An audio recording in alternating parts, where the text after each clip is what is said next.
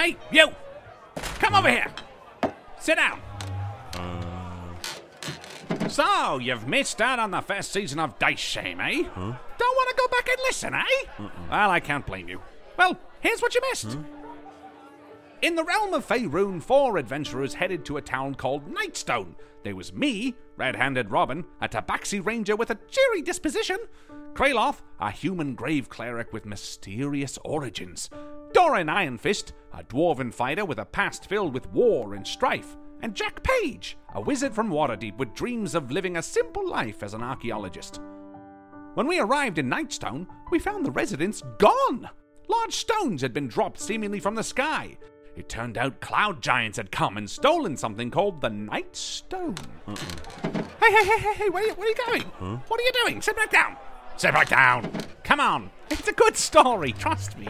Just listen. After that, while traveling, we were picked up by a giant floating cloud castle, the owner of which was a cloud giant named Zephyros. He told us that he had been speaking with extraplanar entities, basically gods, and that we were part of a great reordering. See, the ordering is basically how the giants all get along. The system in which they are ranked, more or less. Storm giants at the top, then cloud, then frost, fire, stone, and hill. But their god, Annam, the Allfather, decided to forget all that and threw their whole giant world into chaos. It was up to us to figure out how to reorder the giant kind. Whew.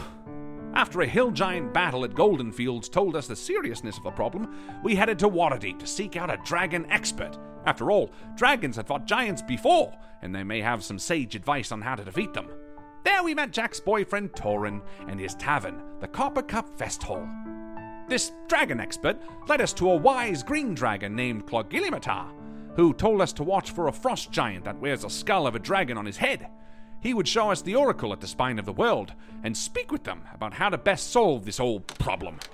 Oh, come on, I'm getting to the best part. Just, look, what do you want? I'll buy you a drink, okay? Look, sit down. Free Drink for anyone who wants to hear my story. Come on, sit down. One over here. Yeah. Okay. Oh. You drank that so quickly. Okay, but you have to wait now. Let me finish now. After that, we tackled the first challenge, the Hill Giant's stronghold. It was an awesome battle, which we, ran away from. But we came back swinging, and after defeating their chief, we found a strange, magical conch shell.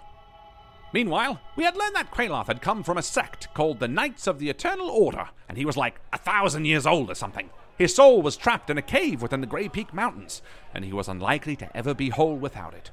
Doran, the skilled blacksmith, revealed, but not to the party at first, that he had lost a number of men under his watch, and that he felt guilty about it. Red, that's me, had a mysterious number of dealings in the city, and afterwards was tracked down by my estranged daughter, Honeybee of the Meadow. Finally, Jack, after failing at the Hill Giant's fort, summoned an imp, which caused a great deal of mischief for the party. In the High Forest, Hold on one second. Shut up! I'm telling a story! Sorry about that. In the High Forest, we attended a lovely wedding and met a giant slayer named Quinn, who gave us some handy magic items to help us defeat the giants. Some troublesome dwarves in the nearby town of Jalanthar were ruining the countryside in the name of killing giants, but before dealing with them, we spotted our frost giant target and had to leave. This frost giant, Harshnag, led us to the spine of the world, where we spoke to the oracle and were tasked with returning a number of giant relics that had been taken. A dragon airship took us around Faerun as we collected the artifacts, but it was destroyed when a great nightmarish creature attacked us, killing our friend Kraloth, who was revived by a cursed shield he carried. As the party recovered from that scare, we met Jack's mom in Silvery Moon, found out that Kraloth was now undead, and learnt that Red, that's me again, was an assassin. Sorry about that. And that I had originally been hired to kill Doran, but I changed my mind. Oh yeah, and I've been having these really, really weird dreams.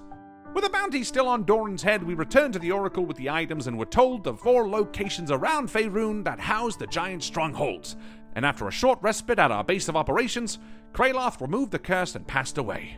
We met a new party member named Mari, who's a lovely water person, and we returned to Waterdeep to plan our next move. Well, that's where you come in. Season 2 of Dice Shame starts, well, this Thursday. Give it a listen. I'm sure you'll like it. And, bartender, another beer!